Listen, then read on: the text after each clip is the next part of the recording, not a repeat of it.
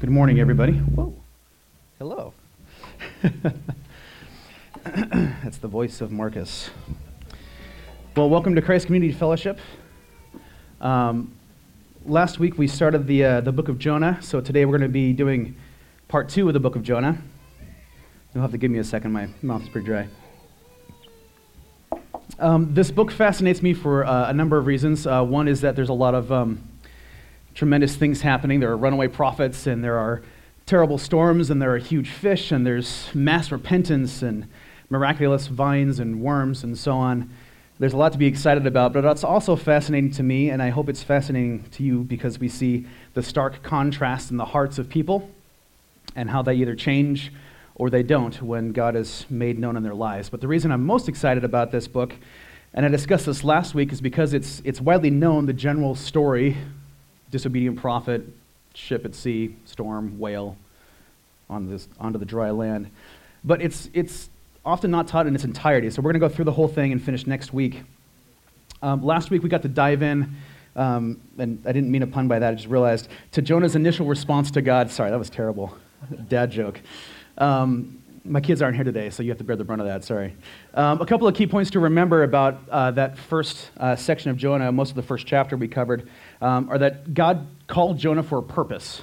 That's number one, that he called him for a very specific purpose, and that was to go to a city called Nineveh and to give them a warning that their wickedness had come up before God, which is a way of saying that they were basically doomed to destruction because of their awfulness, but that God, in his incredible capacity for mercy and in his longing to see people come to him, wanted them to get a warning.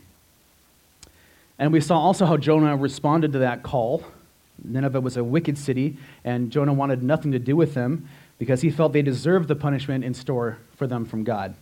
And so Jonah's plan was to get as far away from Nineveh as he could. He went on a boat to Tarshish, which is a couple thousand miles in the opposite direction, to make himself unavailable. But we learned, secondly, that God's plan won't be foiled, and that he sends a storm that results in the sailors throwing Jonah overboard as a way to be saved, for the storm to stop.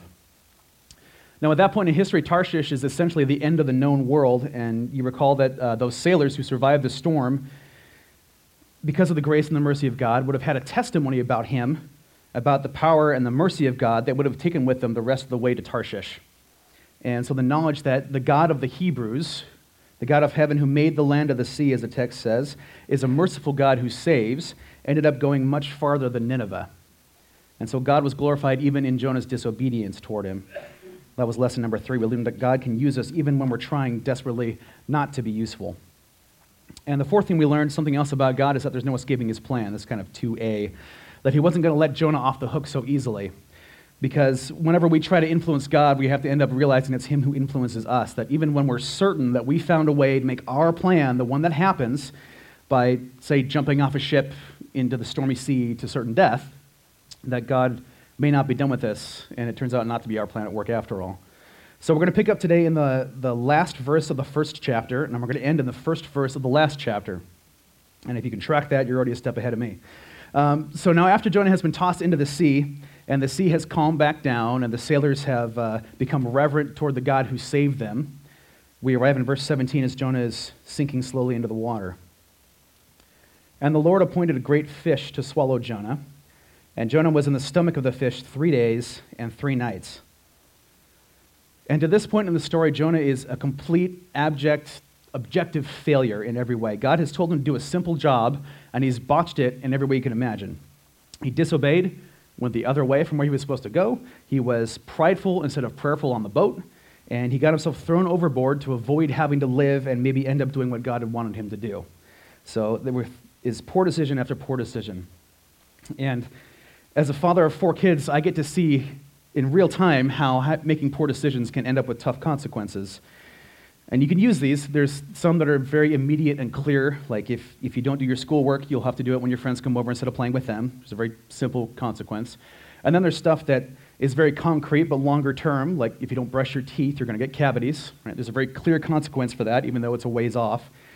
And there's more abstract long-term stuff, like if you don't learn to forgive other people, you're going to grow into a bitter old man who yells at clouds. And for Jonah, his consequence was that if you don't do what God asks, you're going to end up eaten by a sea monster. That's the cause and effect for Jonah.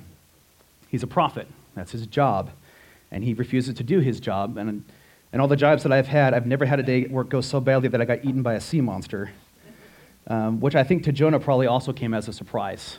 Not because nobody expects to be eaten by a sea monster, but because he had every expectation when he jumped off that boat or was thrown off that boat that he was going to die. It's our first glimpse of Jonah's death wish that comes up again a couple times in chapter 4. And it speaks to how determined Jonah is not to do the job that God has given him. Now, I don't believe that Jonah was a disobedient prophet generally. 2 Kings tells us in chapter 14 that he was a prophet who declared the word of the Lord, and that the original boundaries of Israel would be restored under King Jeroboam II, and they were. So Jonah's not a prophet of ill repute or somebody who's generally antagonistic, I don't think. But he is very determined in his disobedience to this particular command of God to go to Nineveh to deliver a warning.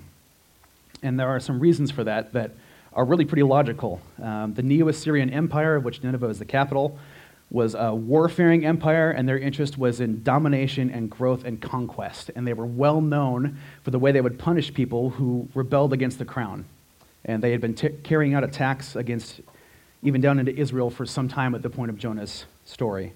Not to mention they worshipped an entirely different god or set of gods than the Jews did, and so they were also pagans. And all those reasons contributed to Jonah's disobedience to the command of God that ends up with him swimming with the fishes, and one fish in particular. And the Hebrew there for great fish references just a large sea creature. It's a generic term for a creature of the sea. We can see that in other scripture in Genesis 9. In the aftermath of the great flood, God is talking to Noah and tells him and his family to repopulate the earth. And in verse 2, he says, "The fear of you and the terror of you will be on every beast of the earth and on every bird of the sky, with everything that creeps on the ground and all the fish of the sea. Into your hand they are given." And so we see the groups of creatures broken up into 4 distinct groups based on kind of where they live. We have land-bound animals and things that fly and things that creep and things that live in the water.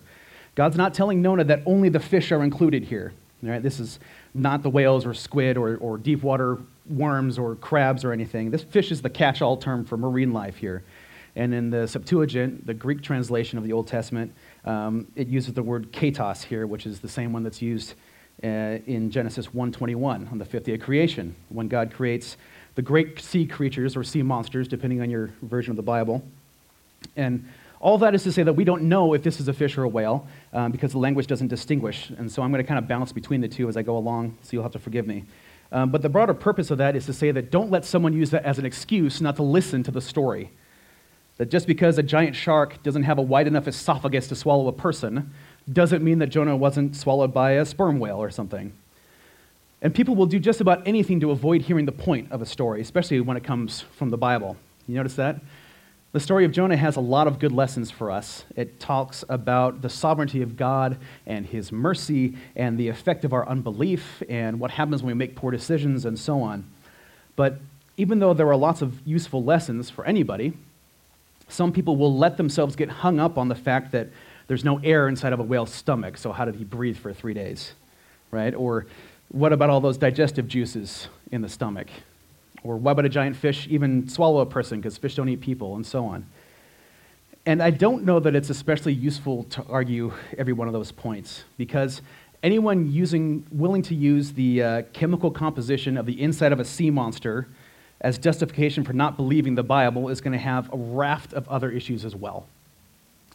And even if you can somehow prove the feasibility of surviving inside of a whale's stomach, and there are reports of such things happening, they're just going to move on to their next gripe about God's word. And they're going to try to discount every issue they have. It's going to be exhausting because they're going to have these logical issues, and then they're going to have emotional issues, and then they're going to have literal issues, and then they're going to have moralistic ones or social ones or political ones. And it'll go on forever, and they'll never arrive at salvation because they're not trying to get there. So I don't know that it's worth fighting all the way. And besides, the answer is right in front of us in the first place in verse 17. If we look at it, it says, God appointed a great fish. In my New King James translation, which is the one that I keep handy most of the time, it says it this way. It says, the Lord had prepared a great fish to swallow Jonah. So the answer to the question of why did some fish swallow Jonah and how did he survive without air and why didn't he get digested is right there. God prepared that fish. God prepared it. The Hebrew word for prepare there, manah, it shows up 4 times in Jonah. There's no other book of the Bible where it shows up more than in Jonah. Other ways of translating this are numbered or appointed, and it speaks to the idea that this has a purpose. This fish has a purpose, and that purpose is to swallow Jonah, and it exists at the command of God. And, the forceful unbeliever will look at you and he'll say, roll his eyes and say, oh, it's a magical fish. You just pull out your magic God anytime something needs to be explained in the Bible. But there's nothing magical about the fish, just the same as there's nothing magical about computers or photography or DNA. They're simply well-prepared things. They're well worked out. This is the fish that's well prepared by God, who is infinitely wiser than I am, and also, by the way, the creator of everything. So guess which one of us gets to dictate what nature is capable of? It's not me. We don't know how it's possible. Was there some kind of a random air pocket inside this whale? Was it some kind of fish we don't know of today that was made specially for this purpose by God? Or was there a divine protection around Jonah the way there was around Shadrach and Meshach and Abednego and the fire and Daniel? We don't know because our understanding of the world is incomplete. What we do know is that God prepared this whale. And that if anyone is going to prepare a fish or a whale, for this purpose, it is God. So he prepared this fish to swallow Jonah and be his home for 3 days and 3 nights. And during that time, Jonah had some time to think for himself and eventually to pray. So let's read into chapter 2. And I don't want to gloss over the fact that Jesus called upon the sign of Jonah in Matthew 12 as the only sign that was going to be given, that he would spend 3 days and 3 nights in the belly of the earth. And we're going to talk about that next week. Just keep that parallel in mind. But here's chapter 2, verse 1. Then Jonah prayed to the Lord his God from the stomach of the fish, and he said, I called out of my distress to the Lord, and he answered me. I cried for help from the depth of Sheol. You heard my voice, for you had cast me into the deep, into the heart of the seas, and the current engulfed me. All your breakers and billows passed over me, so I said, I have been expelled from your sight. Nevertheless, I will look again toward your holy temple. Water encompassed me to the point of death. The great deep engulfed me. Weeds were wrapped around my head. I descended to the roots of the mountains. The earth with its bars was around me forever. But you have brought up my life from the pit, O Lord my God. And so finally we see Jonah do what a man of God and a prophet ought to do, which is to pray. I do wonder how long it takes him to do this. He's in the belly of the fish for 3 days and 3 nights. This prayer takes about 45 seconds to read. So I don't know if he was praying the whole time or if this was he was stubborn and sitting there in anger and frustration for 2 days and 23 hours before he finally came to his senses. But in any case, he does eventually, and he prays. And the fact that he prays from the belly of a whale underwater and that God hears him should be an encouragement to us because there's a lot less blubber in the way for us, between us and God. From the depth of Sheol you heard my voice, he says in verse 2. And again, the New King James is a little bit more visceral. It says, out of the belly of Sheol I cried. And so there's a likening of the belly to Sheol. And there's some sense in that. It is dark. It probably sounds terrifying if you think about the digestive and cardiovascular and pulmonary systems of a huge animal all around you, 24 hours a day. And there's a feeling of being completely cut off from everything. Sheol is described in the Old Testament as deep within the earth, that it's arrived at by crossing over a body of water, that it's gloomy and dark. Sometimes it's described as an insatiably hungry beast, as in Isaiah 5, that enlarges its throat and opens its mouth without measure. And in the Hebrew understanding of Sheol, it's where all the dead go, and they don't really do much there. They don't move around, they don't work, they don't really do anything. And so you can imagine Jonah sitting inside the belly of this animal underwater, and he doesn't know he's getting out in 3 days. He thinks this is probably what his eternity looks like. It kind of checks all the boxes for Sheol. So from his perspective, his plan has sort of worked. His plan being that he wanted to die. That's why he asked the sailors to throw him overboard. And so from where he's sitting, that's more or less what happened. He was taken from the earth and into what amounts to Sheol. But also, and I just want to keep this in mind, that there may be something besides a literal sense here, even though the imagery is very literal. There is the possibility that Sheol for Jonah is his own heart, right? That Jonah's distress, he realizes, is completely self-inflicted and because of his disobedience, and that his plunge into darkness is the plunge into the sinful heart of any man, and that the real Sheol he needs rescuing from is himself and his sense of disobedience and distrust toward God. So just a thought to put there in light of all the literal imagery. He goes on with that in verse 3. So often We get explanations of things that are couched in physical or natural language in the Bible, but they mean something else metaphorically. But this is really kind of as close as you can get to a literal description of what happened to Jonah, to be engulfed by water with the waves overhead. And in verse 4, to be cast out of the Lord's sight. This is a term of great melancholy and great heartache and great isolation. And yet, Jonah says, he will look toward God's holy temple. Now, Solomon's temple still stands at this time, and if you've read the biblical accounts of the temple that Solomon built, it is outrageous in its beauty and its splendor as a kind of severe reverence for God. And Solomon dedicates that place in 1 Kings 8 and asks God several times to provide forgiveness for those who would come to the altar there in the temple or look to the temple and to repent and plead to God. And so Jonah's description here is of him turning back from himself and toward that holy temple, toward a focus on the Lord, toward repentance and toward forgiveness. He says, I will come back to you, Lord, and he begs mercy of him, what he thinks is probably the last time. Verse 5, he describes the physically hopeless place he's in. The water surrounds him. He feels the pressure increasing. You ever gone down in a really deep pool and the weight of the water just becomes more and more immense? Well, this is hundreds of feet deep. He's getting into the seaweed at the bottom of the Mediterranean. Wrapped around his head, he says. He's at the roots of the mountains. He's cut off permanently from the world above. It's probably getting very dark. He's all but dead with nowhere to go and no way out. And he's done for. That's it. Book of Jonah over. Except that God had given Jonah a job to do, and that job wasn't done yet. In verse 6, as he kind of signs off from the world, when all hope is lost, there's a but. But you have brought my life up from the pit, O Lord my God. He chooses to look again toward God's temple, toward God, and God does save him. And I think Jonah's prayer is genuinely repentant and praiseful. His prayer is one of lament for himself, of turning himself over to God's authority, and of being thankful for that, for God's mercy and grace. I think he's repentant. He's also thankful, and it's weird to think that he's thankful for being eaten by a fish. I can't imagine the circumstances in my own life I'd have to be in for that to be a step up, but for Jonah it certainly is. So the point there, I guess, is to always give thanks, even when you're being swallowed up, because it may be better than where you're headed down to, sinking into the seaweed.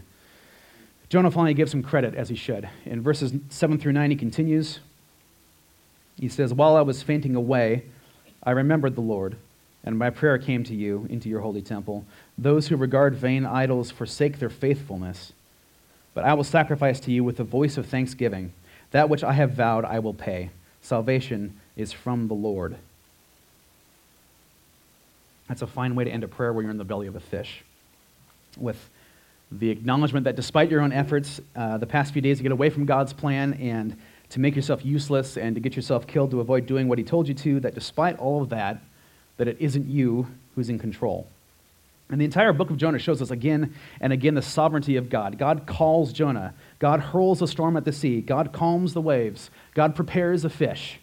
And it'll go on and on through the rest of the book. God is in control. And he's also in control of salvation. Salvation is from the Lord, Jonah says. And it is him who calls us to him. And it is his Holy Spirit which convicts our heart. And it is Jesus Christ who paid our debt. And so God in all three ways is the architect of our salvation. It is from him through and through. And that's the issue that Jonah seemed to misunderstand when he was running away from Nineveh instead of toward it. He wanted to dictate who heard about God and who could repent and who could experience his mercy. But it seems that after a few days of stewing in the digestive juices of the fish that he's starting to remember who God is as he prays. Verse 7, he says he remembered the Lord when he was fainting away. And I have to think how often we're like this. We wait until the last possible moment before we give ourselves over into the Lord's hands. We try our own ways over and over and over and over again, and only when we're at the end of our rope or at the bottom of the Mediterranean do we finally acknowledge we could use maybe a little bit of help. And I'm also reminded how merciful it is that God hears us in those moments, even though we've been ignoring him the whole way through. That our prayer enters his holy temple, that he responds. There's a massive grace there, even though we spend so much time regarding vain idols, because what more vain idol is there than oneself? And he says, don't forsake faithfulness, but be in constant relationship and prayer. To use our voices, as verse 9 says, to sacrifice with a voice of thanksgiving. And it seems like a meager sacrifice, that a few words out of our mouths are the weakest thing we could possibly offer God. But out of our mouths can come the most sincere offering that we have, our prayer and need and thanksgiving and our acknowledgement that He alone is holy and good and the architect of our salvation and the only way to it. Which is why it was so moving last Sunday to be here in the evening with 20 or 25 people just singing praise and thanks and talking to each other and sharing the stories about what God has been doing and how we've seen Him working, not just in our own lives, but in the lives of those we love and long for, to talk about His power and His goodness. And so the reminder is that even if all we have left to offer God is our voices, that we are still able to offer Him something. And even when we have nothing physical left, no stuff, no energy, no time, no money, whatever it is, we still have an offering that is lovely to God, that He hears, and that is the cry out and praise and thanks for God and the acknowledgement that He is our God and Savior. God hears this. He responds, verse 10. Then the Lord commanded the fish, and it vomited Jonah up onto the dry land. You know that the fish doesn't do this of its own accord? But it's at the command of God. God had prepared this fish before it swallowed Jonah, and He commands it here to spit Jonah out. And not just spit him out into the sea as he's swimming around so he could drown again, but onto dry land. And in order for a fish big enough to swallow a person to vomit him out onto dry land, it would have to be basically on the beach, which is not a comfortable place for a fish, or a whale or a sea monster, whatever it is. The fish had to sacrifice for Jonah too, by being uncomfortable and potentially having its life threatened. It's not easy for a big animal to get back into the water after it's beached. Most beached whales die, a couple thousand of them a year. And they die because of dehydration, they dry out, there's too much direct sun exposure, they get overheated, but mostly they die because of their sheer mass and weight. In the water, they're buoyant, right? They float, but on land, their bodies are so heavy that it crushes their internal organs. And so for this fish to be up on dry land, puking Jonah out, is a pretty significant sacrifice. Last week we talked about how those sailors who survived the storm were put in danger because of Jonah's poor decisions. Well, the fish here is too, right? It's a reminder that our sin has collateral damage to it. And yet, you know how the fish doesn't argue with God? It doesn't argue when God prepares it to swallow Jonah. It doesn't argue with Him when God commands it to spit Jonah up onto the dry land. The fish, like the sea and the storm, obeys God. How nature obeys God.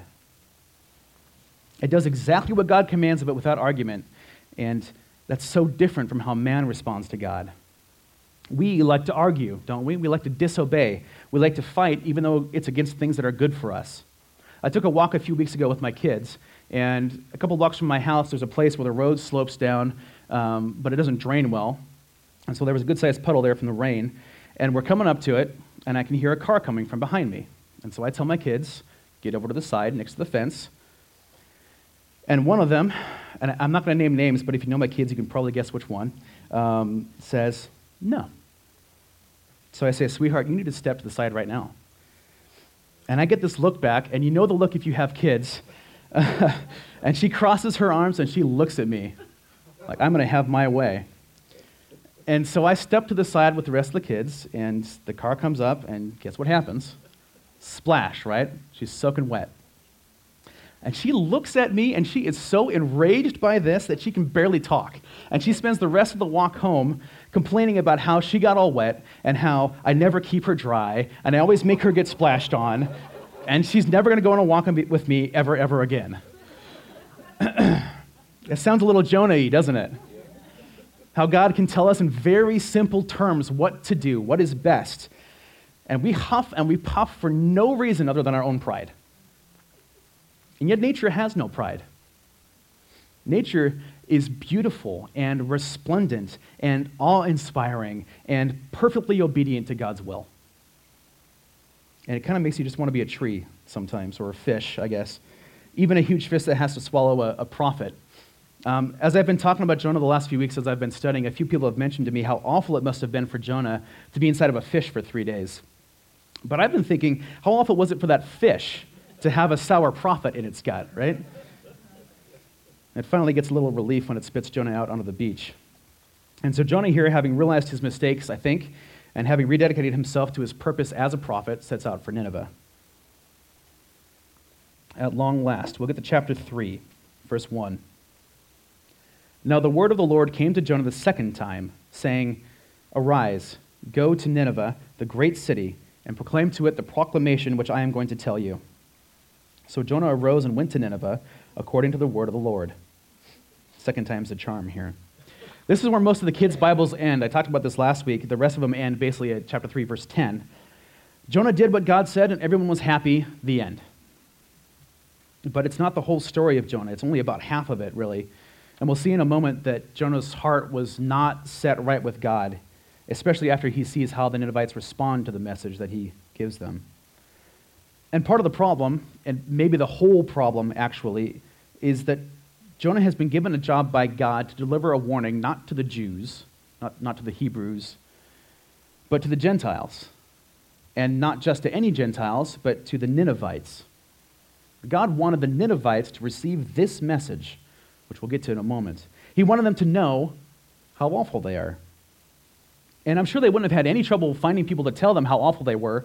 All the folks that they killed in battle or skinned alive or fed to wild animals and all the other tortures they devised for their enemies, any one of those people could have and probably did tell the Ninevites just how disgusting and awful they were. And the Jews certainly felt that way. Hated them, hated the Neo-Assyrians. They were cruel, and they were pagan, and they were violent. And they were encroaching on the Jews' territory. There were lots of people who could have told the Ninevites how awful they were, but God wanted them to hear it from a prophet of his. And that's a wonderful thing from God, that he wants us in sin and shame to know that what we're doing is wrong. Not because he wants to rejoice in our wrongness, but because that's the starting point to making it better. That's the beginning of the gospel even, is to be aware that something is wrong and broken and needs to be fixed. Knowing what's wrong is the starting point to making it better. When I've had jobs where I've supervised other people, there's no better satisfaction as a boss than somebody coming to you after they're hired and saying, when I work here, I want to know when I do something wrong. Because that shows that they care. They want to make it better. They want to know why it's wrong and what was right and how to fix it. That's really gratifying. And in the same kind of way, sin has to be brought to light before it can be dealt with. But note also the heart that God has for people, even cruel people. That yes, he wants them to know they're terrible, but he doesn't want them to know that just so that they'll feel bad or be angry or so that he can feel good about his own righteousness in comparison. God's not a bully. His righteousness and goodness is not dependent only in contrast to our badness. He desires for people to be saved, for them to turn from that evil and sin and to come to him. It's the difference between standing on the street corner with a sign that says, sinners are going to hell, and going up to somebody and saying, you need to know about Jesus, and I'd like to tell you about him. Do you see the difference? Pointing out someone's sin for your own entertainment or pride is not the idea. Helping someone come to grips with their own sin and find the way toward repentance, which is right there, is the point. We are supposed to be the salt of the earth, but we have to be wary not to become the salt of the sea that makes the water undrinkable. God seeks that people would repent and come to him and not just be shamed. So Jonah is sent to go tell the Ninevites how God feels about them and their sin as a warning. God sends a missionary prophet to the Gentiles. And we know in a very simple sense that the Jews are God's chosen people, that the covenant made at Sinai with Moses made them a nation of God's choosing, that salvation was for them. But that's not the full picture of God's plan. God's plan all along has been to reach many peoples, all peoples. And his plan has been to reach them in many ways through the Jews. We can see that clearly in the New Testament, where Jesus is a Jew. His 12 apostles are Jews. Many of his early followers are Jews who get the commission to go to the ends of the earth to spread the gospel of the Messiah. But it's not just a New Testament thing. God didn't suddenly change his mind after Jesus' death and figure out that I guess Gentiles are okay. We go back to King Solomon, who was regarded as the wisest of men. And in 1 Kings 8, verse 41, this is Solomon praying to God. He says, also, concerning the foreigner who is not of your people Israel, when he comes from a far country for your name's sake, for they will hear of your great name and your mighty hand and of your outstretched arm. When he comes and prays toward this house, hear in heaven your dwelling place, and do according to all for which the foreigner calls to you, in order that all the peoples of the earth may know your name, to fear you, as do your people Israel, and that they may know that this house which I have built is called by your name. Anyone who is not of Israel, if they come before God, Solomon asks that God hear their prayer, not so that they can be rich or healthy or so that Israel can be known as a really inclusive place, but so that all the peoples of the earth may know your name, to fear you.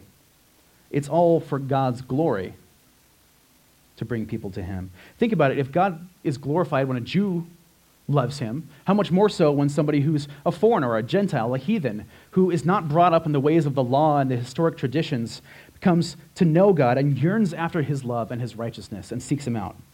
And you see it again and again, the pattern of God being glorified by Gentiles coming to worship him. In Psalms 86, verse 8, there is no one like you among the gods, O Lord, nor are there any works like yours.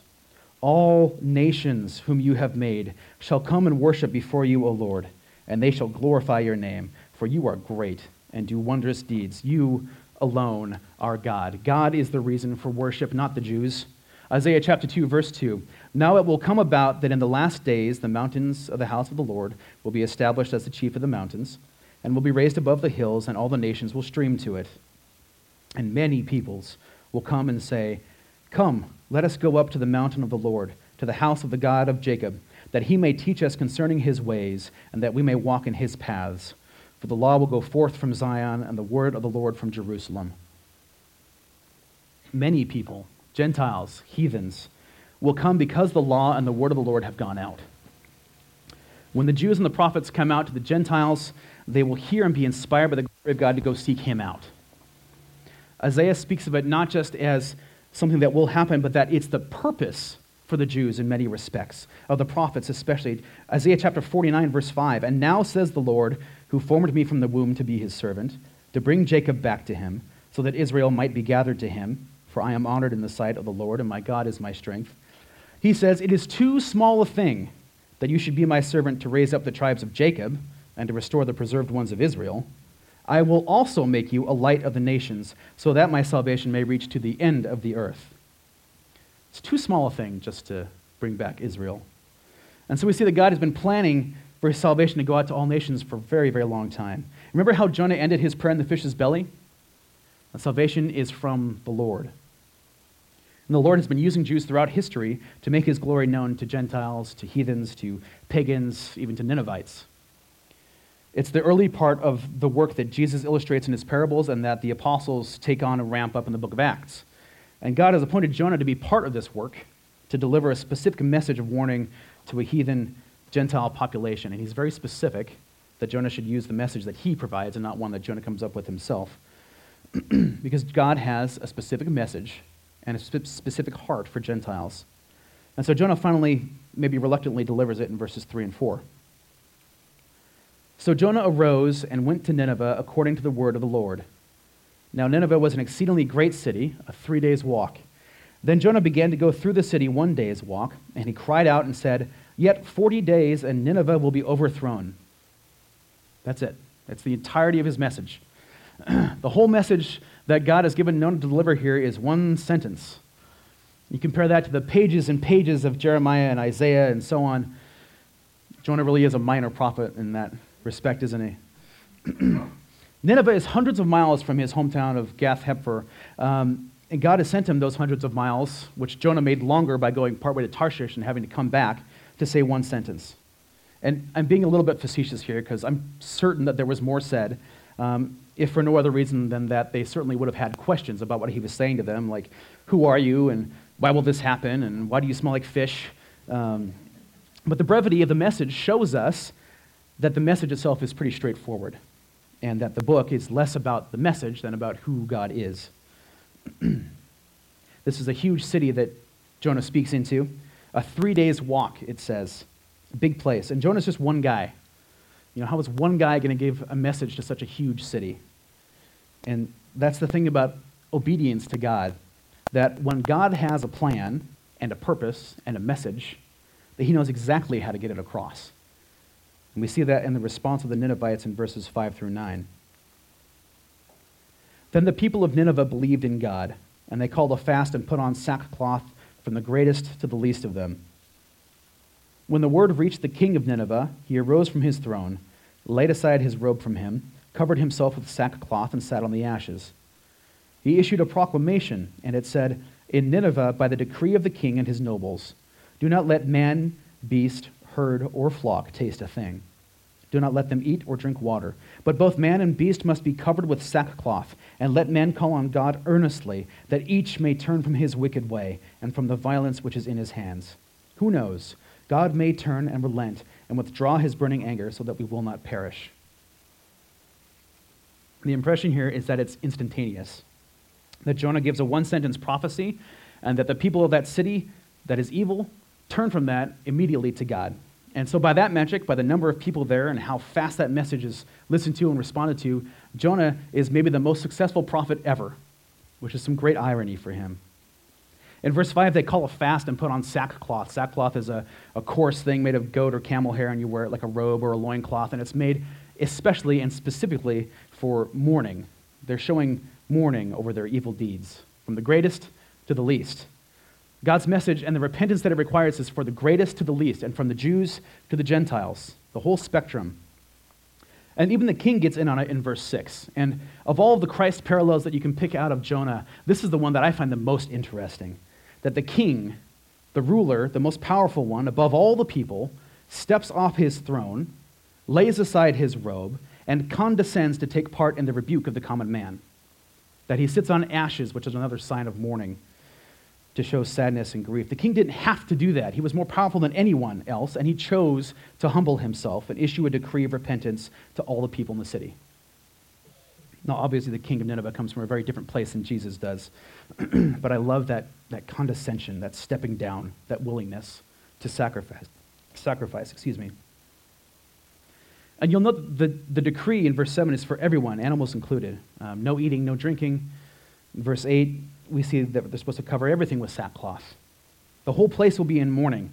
And the text calls it a 3-day city, so it would take a while for the word to get out to everyone. But they get going right away. They don't waste a minute arguing or asking extra questions or wondering if it's okay for them to do this. They simply obey. They call for a fast. That's the first thing they're commanded to do. And Jonah told them their destruction was coming in 40 days. So it seems that they're willing to go through 40 days of fasting, which, of course, reflects on Jesus in the wilderness when he's tempted by Satan. But this is not an amazing thing just because it pre-reflects that future event, but because it happens so quickly, so immediately, and so completely. It recalls, actually, nature, that just like the sea, and just like the wind, and just like the fish, there's no argument here. There's immediate obedience. No second-guessing, no crossing your arms while the car drives by through the puddle. This is obedience from heathens, from pagan, polytheistic, warmongering, Jew-attacking Gentiles. Their repentance is amazing. Jonah is such a good prophet. The second thing the king commands after fasting is to cover man and beast in sackcloth. And I puzzled over this for a while. Why cover the beasts with sackcloth? It's a word that typically refers to cattle, to bulls. And it's interesting because in the Assyrian culture, in Nineveh, bulls were held in high regard. And there have been excavations of bunches and bunches of huge depictions of what are called lamassu from that era and that area. Lamassu is a mythic figure with the head of a man and the body of a bull and wings. And there were huge sculptures and reliefs of these things and carvings of them in that culture, and they were especially in and around palaces, and they were at the city gates because they were viewed as protectors. And so these bull-man hybrids were the protectors of the people of Nineveh and the Neo-Assyrian Empire. And it's interesting to me that the king would command that they be covered in sackcloth, that bulls would be covered in sackcloth, because it shows, and maybe I'm reading into this, but it suggests to me that their repentance is so great and so sincere that they even want their highly esteemed animals who are related to their spiritual protectors, their false gods, to bow down before the God that Jonah describes to them. That's an interesting picture. And the king also says that the men ought to turn from their evil and violence, each of them. And that's what repentance is. We know that. Pastor Matt's taught that many times and thoroughly. That it's not just the ceasing of bad action, but the turning around away from that action. That's what God demands of us and what he empowers us to do. And it's what these Neo-Assyrians appear to do in Nineveh. So Jonah is really on a roll here. These people are doing exactly what a prophet should want people to do when they hear his message. And they're not even sure that Jonah's God will save them anyway. If you look at verse 9, the king says, who knows if this will work? But they're willing to give it a try. They're willing to turn around for the chance of being saved. He does seem to understand how ticked off God is, and he probably got that from Jonah. I'm sure that Jonah had no trouble telling the Ninevites just how angry God was with them. It was probably the highlight of his week. Certainly better than being in a fish. And yet, even without the assurance that God's going to save them, which Jonah probably left out of his explanation, they're all in on God. The whole city. I mean, this is some amazing results for a prophet. This is like prophet of the year kind of thing. Most valuable prophet trophy situation. And God does relent. He sees what they do, and he sees their hearts in Nineveh, and he relents in verse 10. When God saw their deeds, that they turned from their wicked way, then God relented concerning the calamity which he had declared he would bring upon them, and he did not do it. God is so kind and merciful. Everyone's happy. Jonah did his job, God was glorified, and the Ninevites were spared. End of story, right? This is usually the end of where the kids' Bibles leave off. Because who doesn't like a happy ending? Jonah. Jonah doesn't like a happy ending. The people in Nineveh were repentant. God didn't change his mind and decide to be happy with heathens just for fun. It's the repentance of the people that God sees, and that's what we should be after, to help encourage that. It should be celebrated. In Luke 15, verse 7, Jesus speaking, he says, I tell you that in the same way there will be more joy in heaven over one sinner who repents than over 99 righteous persons who need no repentance. We should be longing for that, for the joy of salvation of one person, much less a city of hundreds of thousands. And not to keep it bottled up as some kind of internal private joy for ourselves and ourselves alone, but to be proclaiming it out. As 2 Corinthians tells us in chapter 5, verse 20, therefore we are ambassadors for Christ, as though God were making an appeal through us. We beg you on behalf of Christ, be reconciled to God. We ought to be spreading the gospel as God's ambassadors, not because we are good, but because God has saved us from our badness. Ephesians 2 is a beautiful chapter of Scripture. I want to look at what it says in verses 1 through 8 and just be reminded of this. Chapter 2, verse 1, and you were dead in your trespasses and sins, in which you formerly walked according to the course of this world, according to the prince of the power of the air, of the spirit that is now working in the sons of disobedience. Among them we too all formerly lived in the lusts of our flesh, indulging the desires of the flesh and of the mind, and were by nature children of wrath, even as the rest. But God, being rich in mercy, because of his great love with which he loved us, even when we were dead in our transgressions, made us alive together with Christ. By grace you have been saved, and raised us up with him, and seated us with him in the heavenly places in Christ Jesus, so that in the ages to come he might show the surpassing riches of his grace in kindness toward us in Christ Jesus. For by grace you've been saved through faith, and that not of yourselves. It is the gift of God. That's what Jonah said at the end of his prayer. Right? Salvation is from the Lord. We don't dictate who receives it. Now, Jonah was zealous in his way. He didn't want the Ninevites to experience the grace of God. They were terrible people. They didn't deserve God's grace, he thought, and he was right. But you know who else doesn't deserve the grace of God? All of us. Right? Nor do we get to dictate who receives that grace. Now, you can argue that Jonah was an Old Testament prophet, didn't know about Jesus, and so Paul's words in Ephesians don't really apply to him. But to do so would be to suggest that God's character has changed, that he has now a love and compassion for broken, godless heathens that he didn't used to have. But he's always had that. We went through those scriptures already. God has always longed for all nations to worship him. Don't think that God is satisfied only with the worship of the Jews, because God deserves all worship. The Jews are not enough to glorify him. The present church is not enough to glorify him. Romans 14:11, Philippians 2:10 and 11, Isaiah 45:23, talk about the day that every knee will bow. Psalm 19:1, the heavens declare the glory of God, and the sky proclaims his handiwork. Psalm 66:4, all the earth worships you and sings praises to you. In Luke 19, Jesus is being praised, and the Pharisees tell him to make him stop. And Jesus says, I tell you, if these become silent, the stones will cry out. If our God is worthy of praise, then he is worthy of all praise.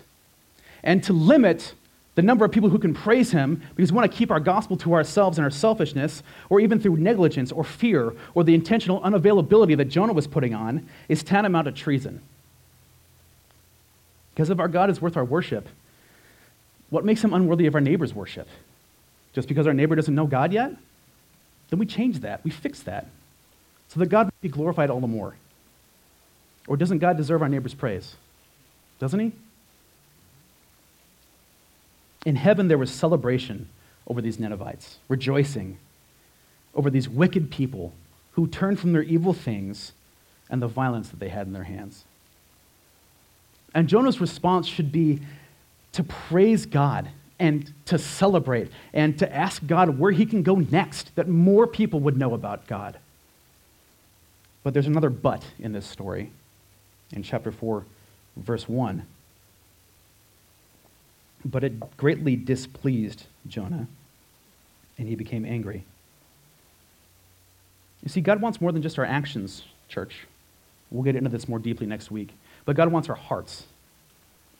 Because when they are right with God, we can experience a joy that is unsurpassable, that has no quantification, that can't be matched anywhere else. And we have the opportunity to share that joy that's in him and him alone. Not to be angry with who God wants to share it with, because salvation is from the Lord. He commands us to share a message of redemption, of restoration, of rescue. And we ought to be less like men and more like the sea, more like the wind, more like the fish, more like the repentant Ninevites even, to be obedient to that call and looking for opportunities to share the joy. And we ought to praise him so that all who are in sin would see not just their own sin, but how glorious and merciful he is to those who turn and repent and come to him. And then we get to take part in the most beautiful thing of all. We get to help lead them to the cross with joy. What a blessing that is. Let's pray. Heavenly Father, we thank you that we have the opportunity, each of us in our lives has the opportunity to make your word known, not just to point fingers at sin, Lord, but to point fingers and hearts at you, to make you known, to make the cross well known, to make it understood what it stands for and why it's important. And God, we ask that you will encourage us and make us able to do that, God, because salvation comes from you. We can't make anybody change, Lord. Only you do that. We bow down before your authority, God. We ask you to take us out of the bellies of the fish that we're in, God, that we may be put out on a dry land, and you may lead us into a city full of people who are willing and eager to hear your word and turn and repent toward you, that we may share in the joy of that, Father. You are so, so good, and we love you. Amen.